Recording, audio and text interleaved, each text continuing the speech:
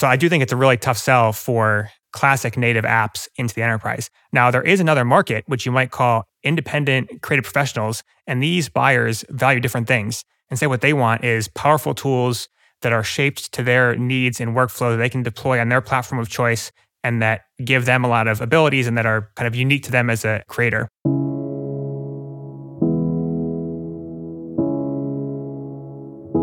Hello and welcome to MetaMuse. Muse is a tool for thought on iPad and Mac. But this podcast isn't about Muse the product, it's about Muse the company and the small team behind it. I'm here today with my colleagues Mark McGranagan. Hey, Adam. And Leonard Siberski. Hello. And I don't know if you fellows noticed, but we changed the intro a little bit. I did. So this is a bit more aspirational than actual, but exciting news. Muse 2 is coming early next year. That'll be in early 2022. I'll link to our roadmap memo talking about that. And one of the top features there is a Mac app. Very exciting. The pieces are coming together. Yeah, and certainly this has been part of our vision from the beginning, tying together all the devices where creative people do work. Clearly, the iPad, while we think it was sort of like an underserved device and has a lot of potential for creative uses, particularly this thinking work that Muse is all about, but having, I think, pretty well explored that, we also need to fill in these other pieces of the puzzle. And so desktop is obviously the next step there. And of course, one answer on desktop is you make a web app, either something that runs in a browser or something that runs in a what's called an Electron app, which is basically just kind of a wrapper for a browser or a web technology app. But we're opting to do something that is what I would call a native app. And I thought that would be a great opportunity to explore the topic of native apps generally and what those even are and what they mean for users of the software. So maybe we can talk a bit about the technical side of that because it is fundamentally a technical thing, but then the design, user experience, what does it mean to design a native app and what's the benefit to users or how should things look or feel different for them? And I'd also like to speak a little to the business side at the end because we've seen a big growth in a lot of interesting productivity tools, both kind of business team, enterprise-y stuff, but also personal tools, and see how the native app question fits in there. So Mark, you're the most technical of this group, I think by a fair shot. So maybe you could briefly define for us what is a native app or what's even the alternative to that and how do they differ? Well, there are a lot of different axes here, but let me give you the classic native app and then the contrast with, say, the web app. So classically, a native app is something that you download as a binary artifact like a DMG versus a web app where you would go to a URL. It's implemented in the native language and stack of the platform. So for on Apple products, that would be Objective-C or Swift. And it integrates closely with the platform features and libraries for things like UI, systems access, input and output, and so forth. Contrast with web, it's going to be implemented in the language of the web, HTML, and you might have more or less access to the underlying platform features. You might not be able to read it and write the disk, for example. And then I think importantly, traditionally, native apps store things locally on the local disk, and web apps store things in the cloud. Now, as we're going to discuss, I'm sure you can mix and match different axes here, but that's the classic native app as I see it. Right. So I think of the classic native productivity tools would be something like the Microsoft Office suite. So if you were on a Windows computer in the 90s or early 2000s and you would download or even install it from a CD probably. So you've got as you said, the binary program, you copy that software onto your computer, you run it there. And then when you want to save something, a .xls or a .doc, that goes onto your hard drive somewhere. And you can transmit that to someone else. You can email it, put it on a floppy disk or a thumb drive, but everything is very on the local device and the software is there and downloaded and runs right there on your computer. And nowadays, both with things like Google Docs, actually I think Microsoft has even transitioned to cloud kind of web apps with their stuff as well. That's something where you're really connecting to someone else's computer or cluster of computers, aka the cloud, through your web browser, and everything's stored. Basically, most of the sort of software itself is run on their computer and sort of the results just transmitted to you and the data itself is also stored there. Yeah, and just to give an example of mixing and matching these different aspects, you have Electron apps, which are distributed as binaries like DMGs on Mac, but under the hood, they wrap what is basically a web browser. So you have a web implementation. And then the resulting feel and storage characteristics is often in between that of a native app and a web app. It feels kind of webby, but also kind of native, depends on the individual developer. But that's an example of how you can mix and match some of these axes. Electron has become incredibly pervasive. Slack's desktop app is Electron, so is the Spotify app, so is the Notion app, so is the Figma app. So this sort of, wraps up would otherwise be a web app. Another piece on the technical side, I think, is it's not just this kind of web and cloud versus local program and local storage duality, but it's also how you implement that interface. So there's typically APIs that are custom to a platform. So Windows has a set of APIs, Mac has a set of APIs, iOS has a set of APIs. There's often widget toolkits that go with that. On Linux, you have something like GTK. Often there are different widget toolkits. And so the degree to which you use or don't use those can make it feel native. Now, Leonard, maybe you can give us the user experience or the design side. What does native mean kind of within your discipline? Yeah, I think there are a few different ways of looking at it. So one is to just take the technical definition and look at, okay, we have a native app. What does that mean for the design of the interface? And we have a non-native app. What does that mean for the design? And there are sort of implications on both sides that can make the user experience better or worse. But what I actually find more interesting is thinking about what makes an app feel native and look native, even completely separate from the technical implementation of it. So I think there are a lot of different factors to untangle that just from the user experience, make an app feel native. Yeah, and we can enumerate a few aspects of this. So one that you've mentioned already is the look and feel based on the UI toolkit and how the controls look. Another, I think, is how the app interacts with the underlying platform. So for example, different platforms expect applications to write user data in different locations on the disk. Like Unix has like the /user or whatever, and Mac has the tilde application support or whatever it is on Mac, right? And sometimes you get these apps that are multi-platform and they start writing data in really random places and it confuses you. And maybe a third example, the most subtle, would be the mental models and metaphors that an application uses. So on Mac, kind of uniquely, there's this idea of app that's separate from windows, like physical instantiations of the app. And so you can have an app open with no windows, or you can have an app open with multiple windows. And that's quite different from how it works on Windows, where if you click the X, like the application exits because the window is the app and vice versa. Linux window managers typically work the same ways. And also that you can run the program twice, right? So that was something I was a Linux on the desktop user for many, many years. And I actually really liked that if I ran my text editor, for example, a second time with my command palette or from the command line, or just by clicking the icon, I would get a second window, a second instance of that. And with Mac, when you click on it in the dock or you alt-tab to it, it brings whatever was already there to the front. So basically, whether the program is running or not gives you different behavior when you go to launch it. And maybe one more thing we could throw in there in terms of platform access is just the power of the features that you have access to. So a lot of audio and video things, for example, are hard to get at if you're not a more native app. On the iPad, for example, you can only get 120 hertz if you can't do that as a web app, and so forth. And I think a lot of that is not just because you don't have technical access to those features, but even just because these apps are designed for so many different platforms and so many different devices that basically every feature that isn't available on all of these platforms just isn't that important and isn't that easy to build. Yes, and this brings us to what you might call the implied aspects or dimensions of native versus non-native apps. So you mentioned one, which is if you're building a non-native app, it's often because you're building it for multiple platforms, and then you tend to get this least common denominator effect where you only use the features that are available on all platforms. Another one that we found is quite important is performance, where sometimes, but not always, if you implement the app in a way that's less native, you can suffer worse performance or perhaps have a lower performance ceiling. One thing we learned working with web technologies and styluses was, for example, that the data you could get from the APIs was just less. Yes, you can get input. Maybe you can even tell it's a stylus, but you couldn't get, for example, the azimuth of the pencil. And maybe that doesn't matter for your particular application. But for example, for Muse, where we wanted to do weird stuff with you hold the stylus in a different grip, and then you get a different tool. And we thought this would be a cool and interesting and powerful way to take advantage of that unique form factor, but it just wasn't on the web at the time. And I think the web tends to catch up eventually, but that stuff always comes first to the native platform APIs.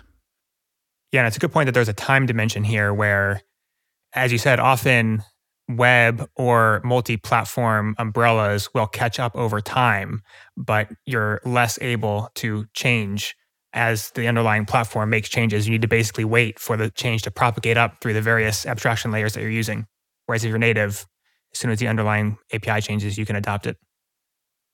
Now, another slice maybe of the kind of native versus not, again, on the technical side here, is the web I think of as being the sort of universal runtime that won the wars of the early 2000s. So for those graybeards like me who were around to experience that, Java and the JVM was a very big push in the industry to create this concept of write once, run anywhere, that you have different computing platforms or different kinds of computers, different operating systems, different manufacturers. But in a way, they were kind of, especially pre-mobile, they were basically all pretty similar in terms of they have screens and keyboards and some kind of pointing device. And it seems silly that you have to rewrite your app to run it in different places. And the JVM had this concept that it could make this universal runtime, make it run anywhere. And Flash had a version of that as well, but they both were basically pretty terrible experiences for anyone that ever remembered running Java servlet applications. Or Flash had its uses, but in the end, also, it felt like this very confined box that was just constrained from interacting with your computer in all these useful ways. And I think the web eventually won that war, where essentially everyone now has a web runtime environment. It's called a browser. It's become extremely powerful. It often can tap a lot of the operating system APIs for audio and video access and things like that. And of course, we do love the web for a lot of reasons, and that has unlocked a lot of things. But in the end, it is this essentially kind of translation layer. Now, another type of translation layer that isn't requiring the user to install a runtime, that is a browser or a JVM, is something like React Native or something like Cordova. It's the write once, run anywhere concept, but rather than trying to give that sort of general bundle to someone on Windows and someone on Mac, downloads the same program, the Java jar or the web HTML plus related assets bundle. Instead, you actually compile it, transpile it, you might even say, to each of these platforms. So React Native, for example, is a mobile application platform. You write your app for a phone, but then it can compile to iOS and it can compile to Android. And these are true native apps in the sense that then you compile them and build them with the normal iOS and Android toolchain. They become a binary artifact that is probably hard to tell from casual inspection that it wasn't built kind of directly using Xcode or the Android equivalent workspace. And yet, of course, it has the downside that now, as you said, lowest common denominator, there is this translation layer, but it just kind of happens at a different time. It happens on sort of the developer's computer when they do the build and through this tool chain rather than the end user's computer. And so that probably gives you some performance benefits, but there is this thing where you're kind of homogenizing between the platforms. Yeah, and with React Native in particular, you seem to get the now you have N+1 problems issue, which we have to some extent with browsers. Sort of famously, web developers deal with browser quirks, and every browser is a little bit different, although that seems to be less of an issue these days with auto-updating browsers. But with React Native, it seems to be a huge deal, probably because of the surface area and complexity and dynamism of the underlying APIs. Just trying to write something that compiles reasonably and runs reasonably on these two platforms, which are very different and have very particular APIs, just has proven to be quite hard. But we can talk more about how that's played out. But where I thought the technical side interleaves pretty well with the designer user experience side is I feel like this, I don't know if it's a siren song or at least it is an appealing idea to developers and to certainly to businesses that don't want to have to maintain code bases in multiple platforms, that you write kind of one single code base and then you can deliver it to different platforms through some kind of minor effort, minor translation layer. And I feel like it's so compelling to the creators of the software, but then as a user of the software, then there's this thing where, yeah, it just seems like it's never as good. It's gone through this translation layer, it's lowest common denominator. Either it feels like the other platform, So one example there might be something like I sometimes use the Audacity audio editor, which I originally used on Linux back when I was in that world. It's built using the GTK toolkit, so it was native to that environment. And they build what you would call native versions for Windows and Mac, but it looks like Linux because it uses the GTK toolkit. It does not integrate at all well, and that matters a lot for audio stuff. So it's a good example there. With Audacity, it's hard to switch between your audio sources. It basically gets really confused. It just doesn't use the Mac audio APIs very well. So it ends up feeling very, very clunky and feeling like it's been transplanted from this other place, even though it's been compiled in this way. Yeah, and this is an engineering problem. You're not fated one way or another to have either a great uniform app or a terrible app that looks bad on all the different platforms. Another example would be Flutter. Flutter. Yeah, so they did the same thing. It's write once, run anywhere for, I think, primarily targeting mobile platforms. But they did the thing where they re-implemented all the iOS controls pixel for pixel. And it basically looks pretty good, even though you're not using the native controls at all. So it can be done. Just a big engineering problem. So Leonard, what for you is some examples of great native apps that showcase, it's not necessarily about the technology, but it's about being designed specifically for a particular form factor or a particular platform? Yeah, I think the most obvious example to look at is just the Apple apps. That's the sort of gold standard, of course, in terms of native apps that are adapted to each platform. There has been, at least in recent times, like some exceptions to that, where they are also trying to bring the iPhone or the iPad app to the Mac. And that can result in something similar to just bringing a web app to the Mac, where it's not really optimized for the platform and it doesn't quite feel right. But yeah, there are some great examples, I think, especially for their pro apps. Final Cut or something. This is a very native app that feels great and is designed exactly for the platform. I think there are also still a few third-party apps that do a great job, like Things app, which is a task manager. Things was going to come to mind for me, yeah. Yeah, and Things is surprisingly, I don't think they actually use that many completely native UI elements. Like a lot of their UI is sort of custom, but all of it feels very native and it is still a native app. And they just customize elements to sort of bring in their own brand and do things a little bit differently to fit their needs. Yeah, for me, the feeling native thing is not about using system controls. I think it's good when kind of principle of least surprise or you're familiar with these controls. And so therefore, if your share sheet just uses that standard share action icon and you tap on it and you get a pop-up, whereas I think it's quite common. I know a couple of apps do this quite annoyingly where you tap that share icon and you get something that is not the iOS default share thing. Maybe Twitter does that.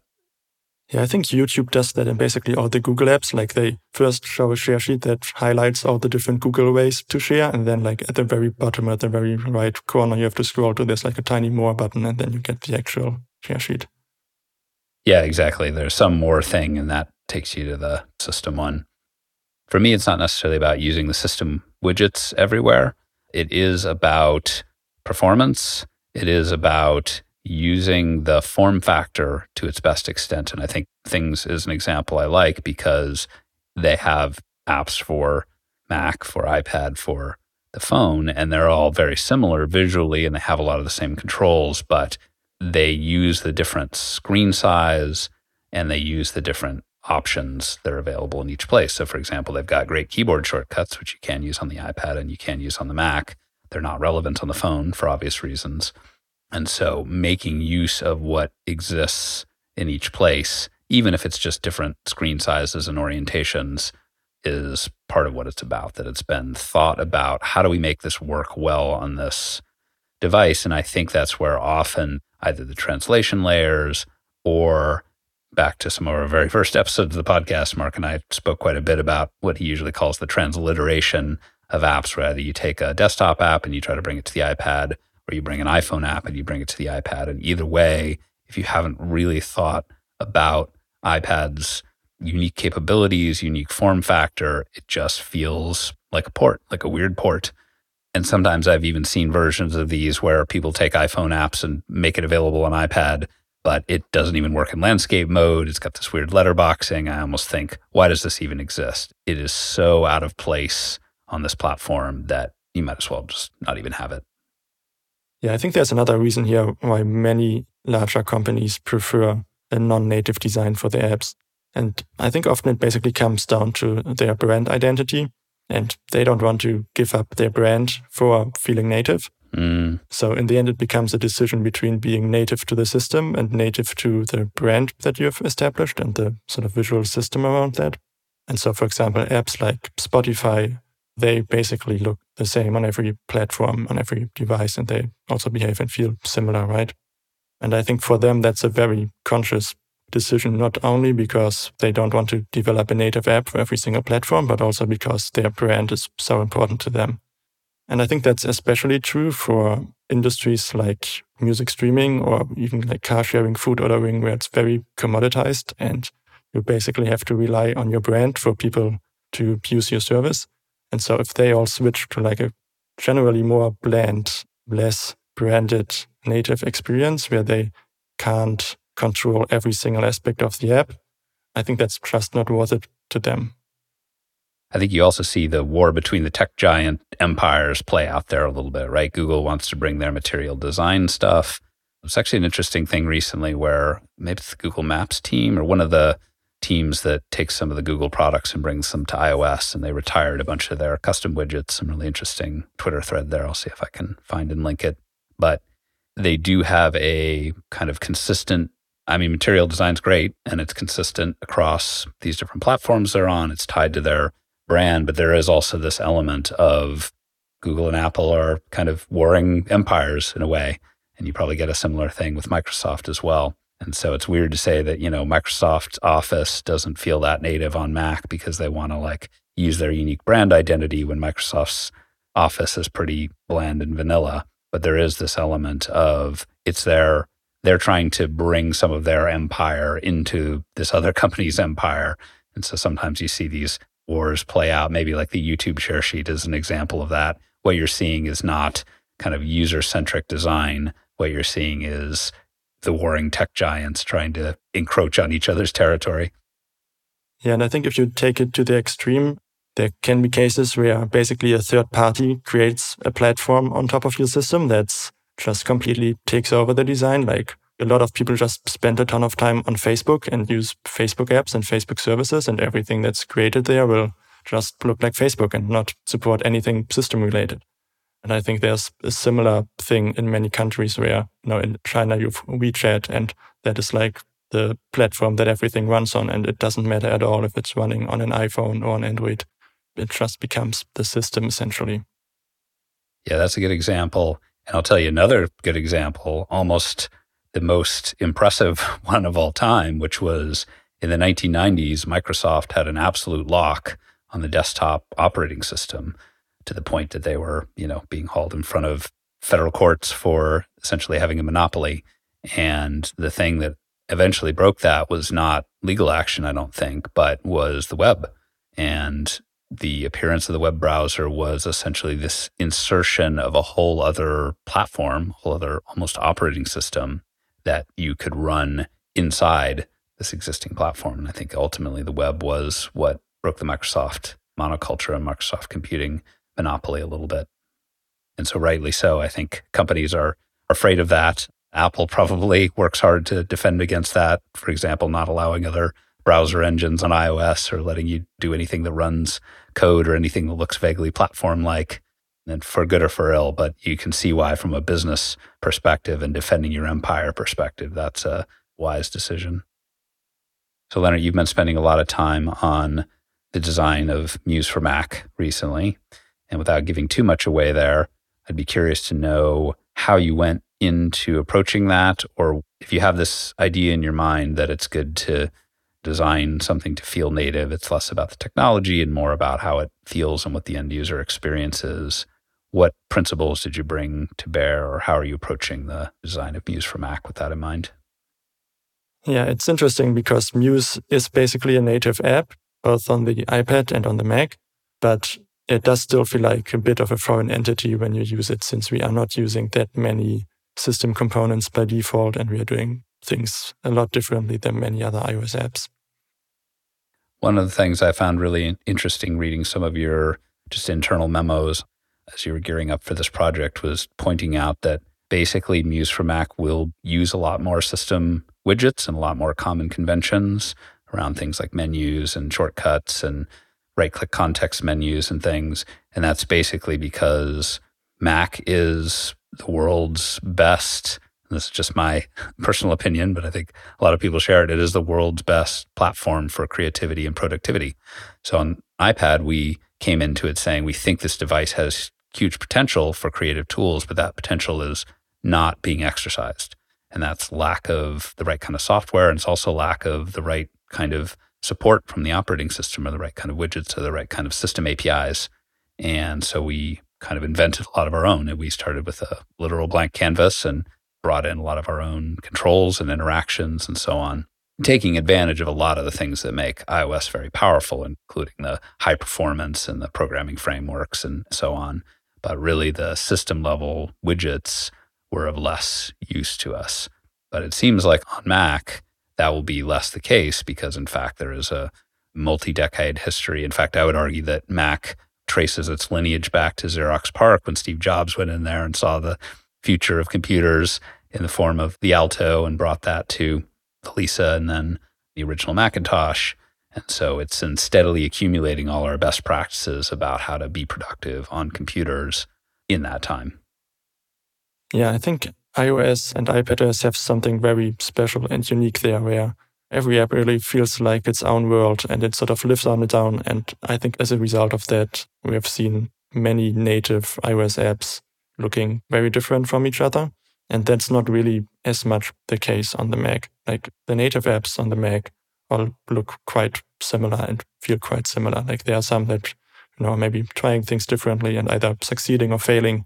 But in the end, like they are all trying to follow the same visual language. And that's not really the case on iOS. And I think that provides an interesting opportunity, at least for designers, to try new things. And I think you have to be a bit more careful with that on the Mac, since, there's such a long tradition on the Mac and be right next to all kinds of other apps. And people kind of have a different expectation of how an app fits into the system. And so I think a general rule for us, even though it doesn't seem like it at first, is actually we deviate from sort of the native default design for a feature, then like that has to be a very deliberate decision. And like we have to have a reason for it. We have to understand why the system component or the system design pattern works differently. And then we can sort of do our own thing with it. And I think that's even more true on the Mac. And there will also be less reasons basically to do our own thing.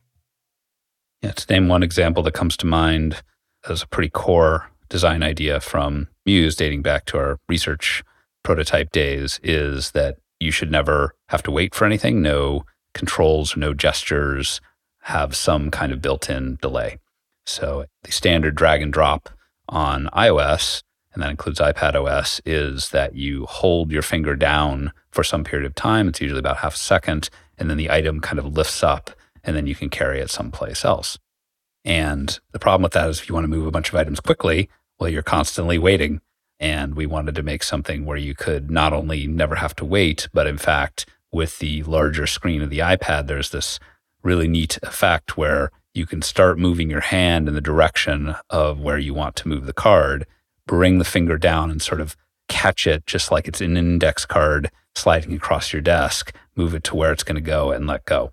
So there's no delay there. But that, was our own custom gesture system because that's quite an unusual way to do things. As far as I know, I don't know that I've seen any other app on iOS do that. Whereas on Mac, guess what? When you click on an item and start dragging it, it goes right away. That's how it works. That's how basically all programs work. And so great. So there we just do the standard thing that everyone else does. Yeah, I think you can really achieve a lot if you try to play to each system's strength and not just, try to adapt one element and like make it work, but really think about the different kinds of inputs and system surrounding your app. Like at the very basic level on the iPad, of course, we have touch input and, that feels great. You have like a very direct way to manipulate things. You can do gestures and we use that a lot from use on the iPad. But then on the Mac, like if we just take all of that stuff and let you do the same stuff with the mouse, theoretically that would work, but it's just not going to feel great. And so instead, the mouse has its own benefits, right? Like it's much more precise. It can be used in tandem with the keyboard that's also always there. And so I think there will be a lot of opportunities like that, where if we really think about what the strength of each platform is, then we can do something that web apps, which have to serve the lowest common denominator, can't even do at all. And I think it's not just the capabilities of the platform, but the use cases you were going to use them for and even how you were sitting. So Mark, I think this was part of your kind of original vision for the multi-device Muse experience. I'll see if I can paraphrase here, which is, when you're at the computer, you're in this focused posture. You're probably sitting upright. You've got the bigger screen. You've got the keyboard and mouse. You're probably doing something like deep research on the web or maybe production work, like writing a long paper or designing an interface or something. Whereas the tablet, maybe you're sitting in a reading chair, you're at a cafe, maybe you're outside somewhere. You're in this much more relaxed, or you have a lot more variety of positions. You can have flat on the desk, sitting in your lap, that sort of thing. You might be holding it in different angles and you're using it more for this thinking, arranging, pondering. You're scratching your chin and sipping your coffee and maybe getting up and pacing around the room. That's more the setting that you're in. And so, of course, you have different capabilities on each device, but in many cases, you actually have different uses. And so we should be, as much as we can, designing for those uses, I think, without also being too restrictive about, we obviously don't want to stop you from doing any one particular thing in any one particular environment, but knowing roughly what sort of environment and what sort of use you're having seems like a thing to take into account with the design work. Yeah, exactly. And then, by the way, the phone is going to be, you're on the go, you have one hand and a few taps, and that's it to either save something or look something up quickly. Yeah, a good example on the phone is I think it's considered best practice, and I think I probably agree with this, to try to make everything doable essentially with one finger, basically one thumb, and also a thumb that you can reach, maybe in the bottom half of the screen. So most of what you want to do when you're hailing a ride, you're messaging with a friend, you're quickly looking something up on the map, you got to imagine that you're juggling the phone in one hand, maybe you got a coffee or a baby or a dog's leash or a bag in the other hand. It's a noisy environment. Maybe you're outside. And so what the design should prepare for is, I'm at my office. It's quiet. I'm looking at a big screen. I've got my hands on a full-sized keyboard and I can take my time and I have much more precision and I want more control and power, but it's also okay if essentially things are a lot fussier. There's more on screen at a time, and if I click in the wrong place, it's okay, I'll undo, that sort of thing. Okay, so we've been talking a little bit abstractly here about use cases and postures and number of hands available and so forth. Leonard, to kind of bring it back to the concrete visuals, how do you see that being different across these different platforms and native versus non-native? Yeah, I feel like there's always a very interesting conflict between native and non-native apps, where native apps always seem like sort of the dull ones and the ones that aren't going to be visually unique or interesting. Like we talked about this earlier with the brand design, and presumably if you do a native app, your brand is not really going to shine through. And so I think the instinct is very often to just not follow the native design so that you can sort of do something unique and do something interesting. And then your app will actually stand out from the crowd. This is like Moral Hazard Visual Designer Edition. It reminds me in the world of engineering where sometimes companies make it a requirement to get promoted that you do something complicated. And then so engineers introduce a whole bunch of unnecessary complicated stuff into production because they want to get promoted. It has a similar vibe to me. Yeah, I think there's actually a management part to that, where as a designer, if you strictly try to follow the system components, like those are basically constraints. And if someone tells you and says, we want to do a specific thing this way, then you might have to say that's not compatible with the system way of doing it. And we can't do that since we are following the system guidelines. And so it's very appealing in that way to just do your own thing. And then you can always say, okay, yeah, let's do what we want, basically. I do think we kind of have a bit of a lost art here of being able to get the most out of the native components and being able to bring your own design language into them. Like if you look a few decades back to something like Windows 95, like there when you download like a media player from the internet, you would actually have skins that you can also download, and then the app just looks completely different and completely wacky and basically by no modern interface standards usable. But it introduced a ton of personalization and sort of uniqueness to the whole platform, right? And I think it's somewhat making a comeback that like some apps have options for themes or skins you can click through, and those can still be native apps, and they just sort of transform how things look a bit and introduce some personalization to it. One interesting point there, I think we talked about with Weiwei Xu in our episode about expressive tools is there's the designer or the company getting to express their unique brand, like you mentioned Spotify, and then there's the individual getting to customize so that they can express their unique personality through their computing environment. So I think the Winamp skins were great. Yeah, a lot of them were maybe not super usable, but maybe for a media player, that's pretty simple anyways. It's just like play, pause, volume, jump track. You as a user are choosing, I want this wacky, brightly colored one because I like what that expresses about myself and brings some customization to my computing environment, which something about that feels more wholesome, or maybe it just comes back to this user-centric thing again, compared to my company has a prerogative to use our brand styling system everywhere possible in order to maximize shareholder value, or a designer wants to get promoted because they did something cool and unique that stood out to their team or to their boss. I don't want to be too negative on that. I think there are a lot of good places for bringing unique style and character to an application that reflects your team or your product. But I think those are two really different categories. Yeah, I guess what I would like to see more is just people trying to merge the two and trying to use native components and still infuse them with their own brand. Like one great example of that is a Wikipedia reading app called V for Wikipedia. And that basically uses like 90% system components. But if you just look at it, like it still exudes sort of its own style just by typography, colors, iconography, animations, good image use. And that sort of requires, I think, a pretty high craftsmanship to be able to really merge the two. And you have to really know what each component is doing and what you are trying to do with it. But yeah, I think if we could see more of that, that would elevate native apps to a level where non-native apps don't have as much as an advantage, at least for brands anymore. Another example that comes to mind for me on that when you're talking about typography is Twitter. I think they do pretty well with something that to me feels like a pretty fundamental app on the iPhone. Browsing social media is sort of like, for better or for worse, what our pocket communicators have largely become for.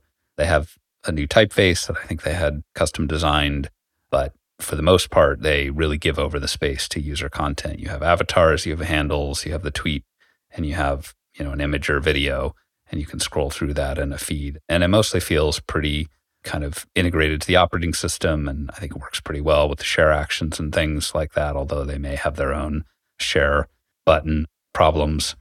But in general, it feels like there's a Twitter brand, but it also doesn't feel too overbearing or feeling like they're forcing it on you, or either that's taking away from sort of the personal brands. You could say a person communicates through their Twitter bio or whatever, or that it feels out of place on the iPhone. I think it feels very good and natural on the phone.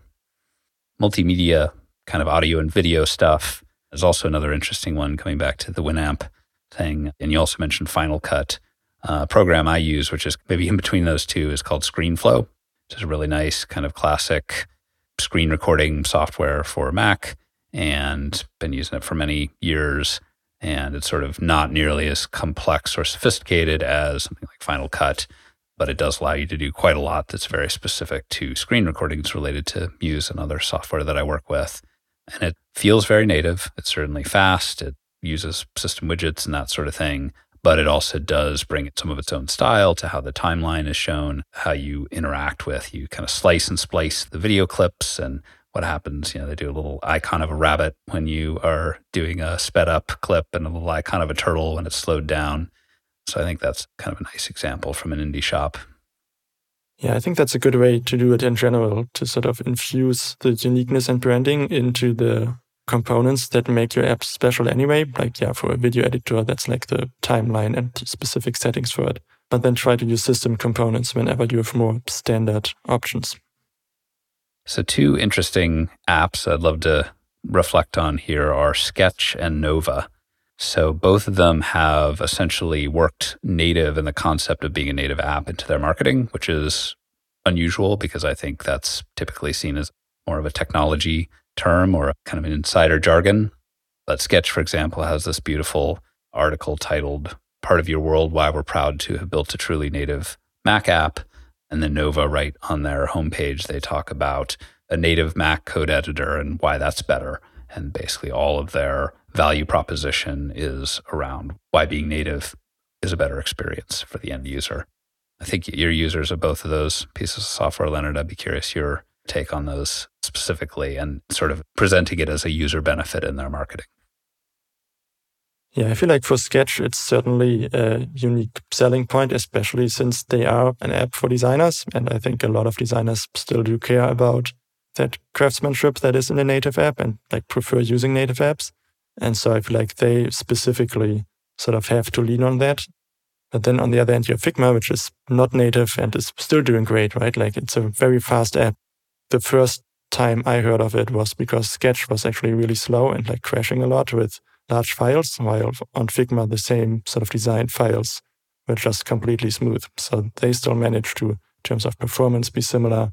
In terms of the design of the interface, they are very similar to Sketch. Like you don't have to adapt too much. And at least over the last few years, it feels like Figma just has gotten a lot better than Sketch at developing new features and basically making a better app faster than Sketch can make an app that supports collaboration and the web, basically. Yeah, well, I think that brings us nicely into the business side of this, which is kind of the last piece I wanted to talk about, which maybe the Sketch Figma thing is something we're seeing play out throughout the industry, which is Figma can start with something that is maybe worse in some perspectives because it is not native, but they're able to reach a wider audience. They're able to offer these sharing and collaboration features that in turn, and those things are both valuable enough, they can essentially earn more money or attract more investment dollars. They can use that to hire an unbelievably good engineering team that have done just really remarkable things with using the web platform through WebAssembly and other quite impressive tricks, and therefore more or less keep up with and maybe even in some cases beat Sketch on some elements like performance. Obviously, things like integration to system APIs will just never be possible, but maybe those aren't quite valuable enough to users, at least not in comparison to being available on every platform by default and the kind of sharing and collaboration features. And so then that naturally creates a flywheel where they can earn more, they can get more investment, and then they can make the product that much better. So to me, it comes to a tough question for us as software makers, and all software creators have to consider the same thing, which is we can sit here and say we love the craftspersonship and the design work and the performance of native applications. But then if we look at the industry, I wonder, is that kind of a bad bet? Are we sort of picking the losing side?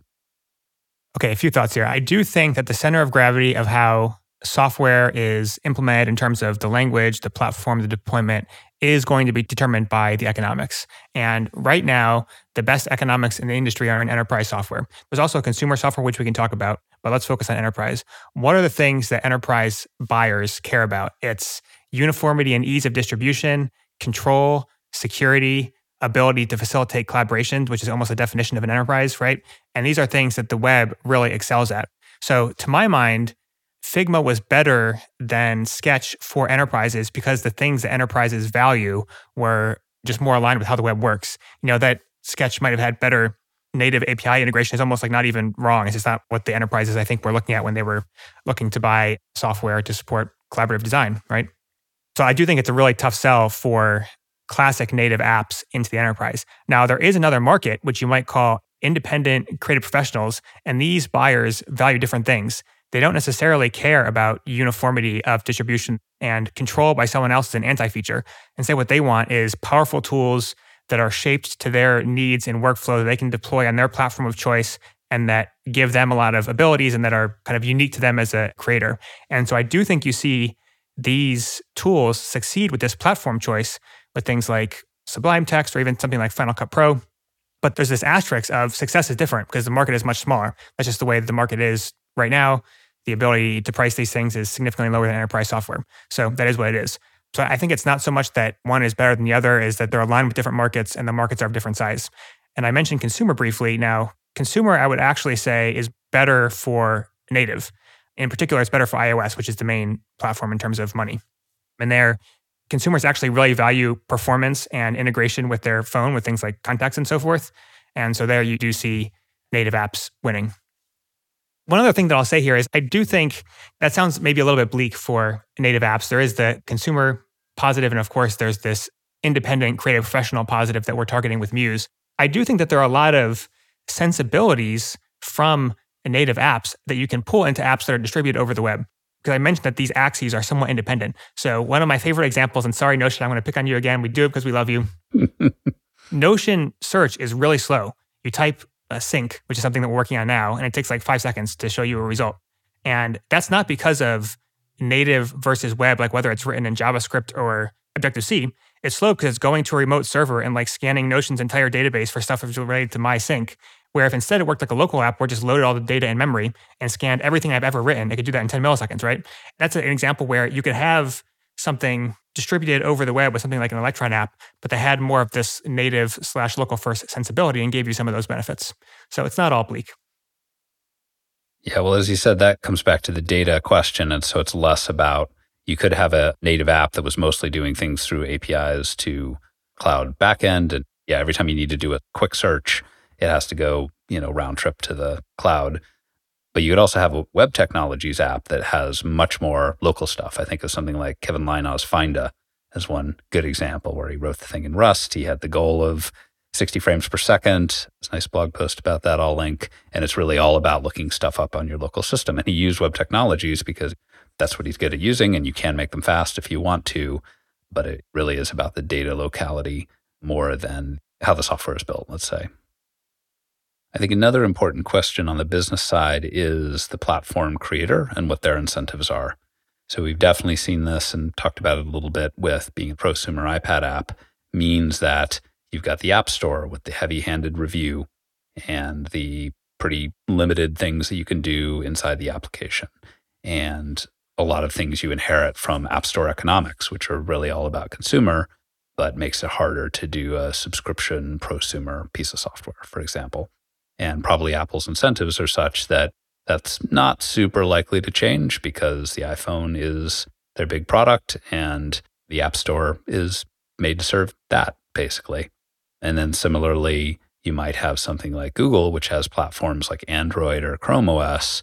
But when you look at their business empire, those are not primarily moneymakers for them. They're primarily channels to get you into the places they actually make money, which is, for example, having you do searches and serving you ads. And even Microsoft, famously, in many ways, the most successful platform maker of all time, as we talked about that 90s computing platform monopoly, they, as of a few years back, basically de-emphasized Windows. That when Satya came on as CEO, basically said, look, Windows is Microsoft's past. It's still a piece of our business. We need to create it and make it good, but it's not their big focus and it's not their big moneymaker. So then the individual platforms, in terms of what they want to incentivize with developers, in terms of how they allow you to distribute apps, how they allow or enable you to make money or not make money through the apps, certainly things like app stores, what APIs are provided, all of that plays into dynamics about what kind of software can get created. And it really does feel to me like the web ends up being the best, not just for enterprise for the reasons you said, Mark, but even this more prosumer world of things. I think we see this in the kind of tools for thought space, that includes the Notions and Figmas of the world, but also something like Roam or Obsidian, for example. Yeah, it's just the web is, superhuman or linear. These apps, by being on the web, they get maximum control, they get ease of distribution, and they get to charge money without an intermediary. And that's just a very powerful thing for business. Yeah, yet another important idea in this political economy of software that we've been talking about a few times on this podcast. I think that's an important leg. And I think even if we assume naively that the goal of every company is just to create the best app possible, even then native apps become less and less a good choice the more devices you want to support. And so, as Mark said, enterprise companies just need to support many devices. And so if you try to do native apps for all of these, that's not going to be possible. You won't be able to really create a good experience across 10 different platforms and device factors, right?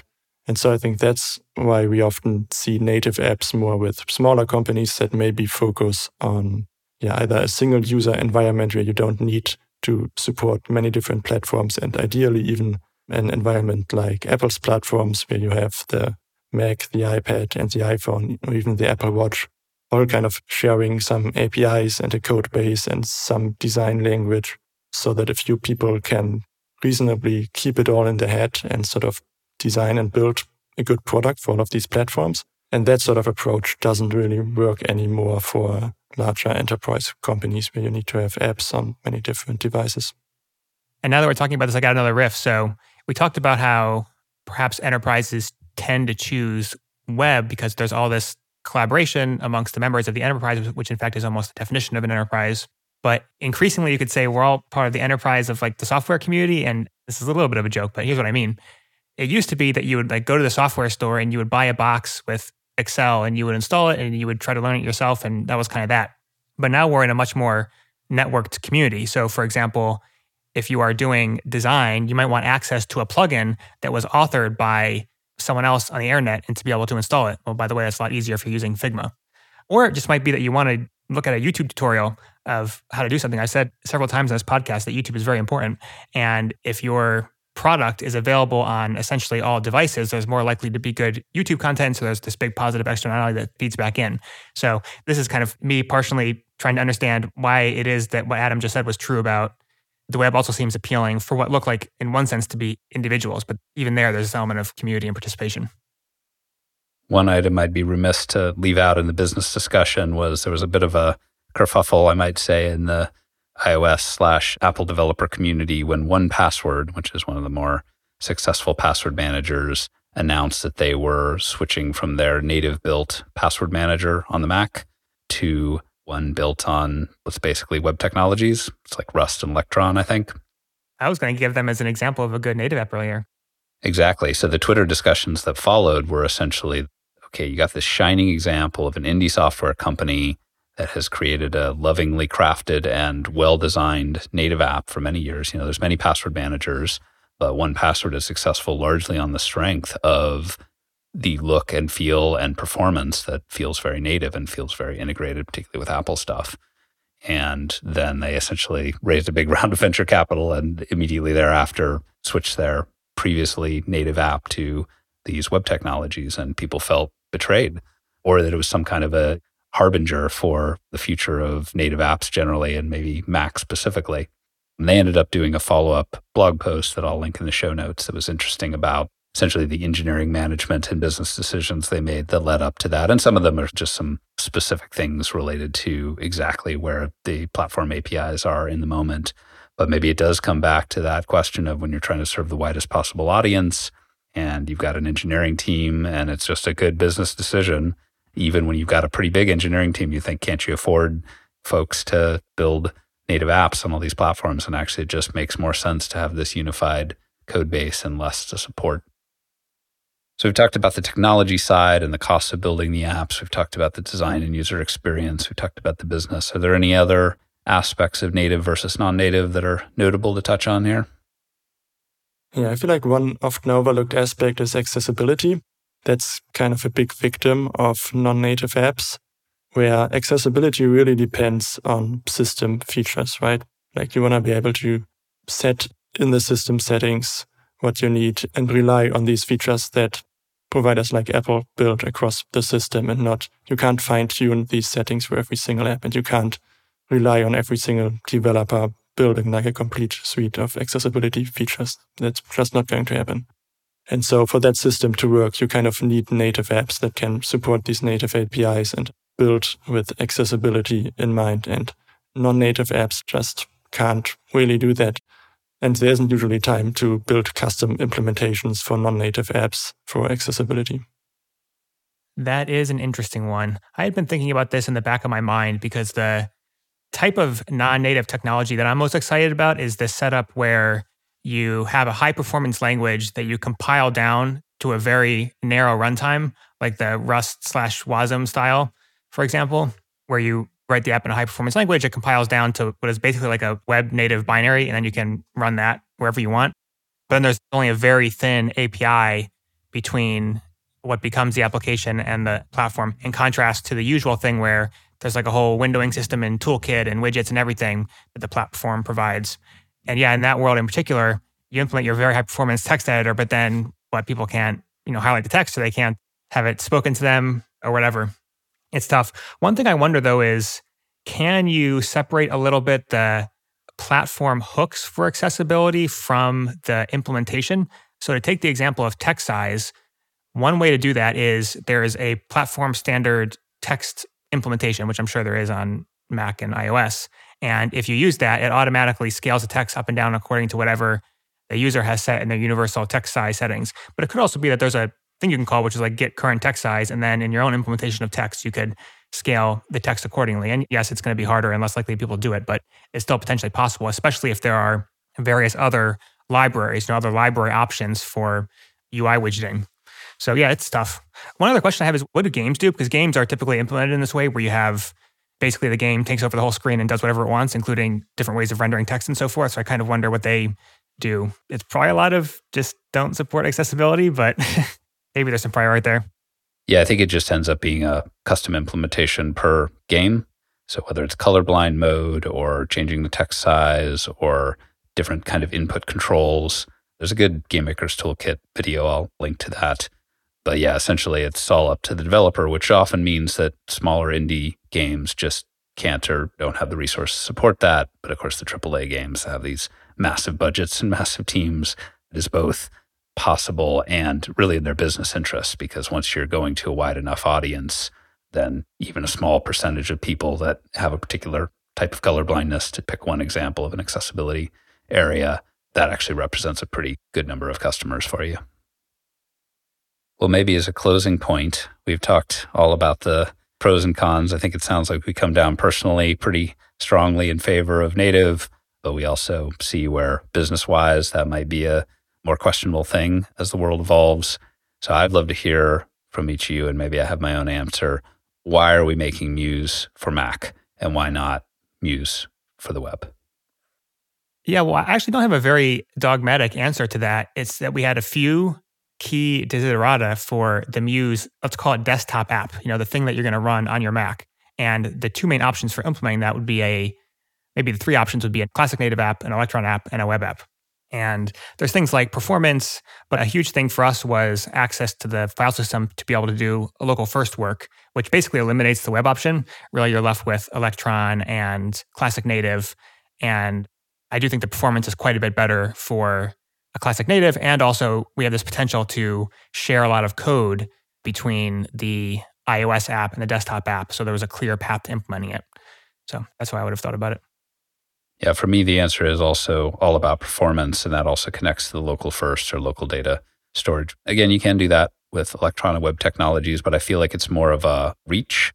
The Electron app that uses local storage, it's a translation layer. That's kind of all there is to it. And so trying to make the performance good and use local storage effectively, not to mention integration with things like drag and drop, which is really important for Muse, getting stuff in and out. It's just hard for me to picture providing a really great experience there. Yeah, and I'm not an expert on it by any means, but my sense is that local first data storage and the web in particular is quite hostile. Like someday someone in Mountain View might have a bad day and just kick you out of the Chrome cache because whatever, you're using too much space, and then you're out of luck. I don't know if that's exactly what happens, but my sense is that you cannot count on the data stored in a web browser. Yeah, so for me, it's all about fast and it's about local, and you get those things with native. So therefore, probably make different arguments about the business case, but for what we want to express in bringing Muse to the desktop, Muse for Mac is the only thing that makes sense. And by the way, answering my own question there, it's not that we're not making Muse for web. I feel very strongly we should do that, and that's for the sharing and collaboration case, because that is where the web excels. But sequencing that later feels like the right decision to me. Yeah, I feel like that's the important thing, coming back to playing on the strength of each platform. And for the Mac, that's just the native app ecosystem and the connection we already have with the iPad app. And we'd be foolish not to use that strength of the Mac, basically. And then in the future, if we want to build something more web-oriented, then we'll surely also play to the strength of the web. Well, let's wrap it there. Thanks, everyone, for listening. If you have feedback, write us on Twitter @MuseAppHQ or via email hello@museapp.com. And you can help us out by leaving a review on Apple Podcasts. Well, it's still early with the Muse for Mac beta, but I'm really enjoying this question of how we bring what makes Muse special and interesting and unique from this other platform onto the Mac, which is a platform beloved by me and many other creative people. And watching your work on that, Leonard, as well as our engineers working on what exactly will be the same and what will be different has been really interesting. So looking forward to continuing to watch that evolve. Yeah, me too. I think it's something we've been kind of working towards for a long time. So it's been sort of in the back of our mind. So Muse might look on the Mac, but yeah, it's an entirely different beast to actually like get into the weeds and really figure out the design details of the Mac app.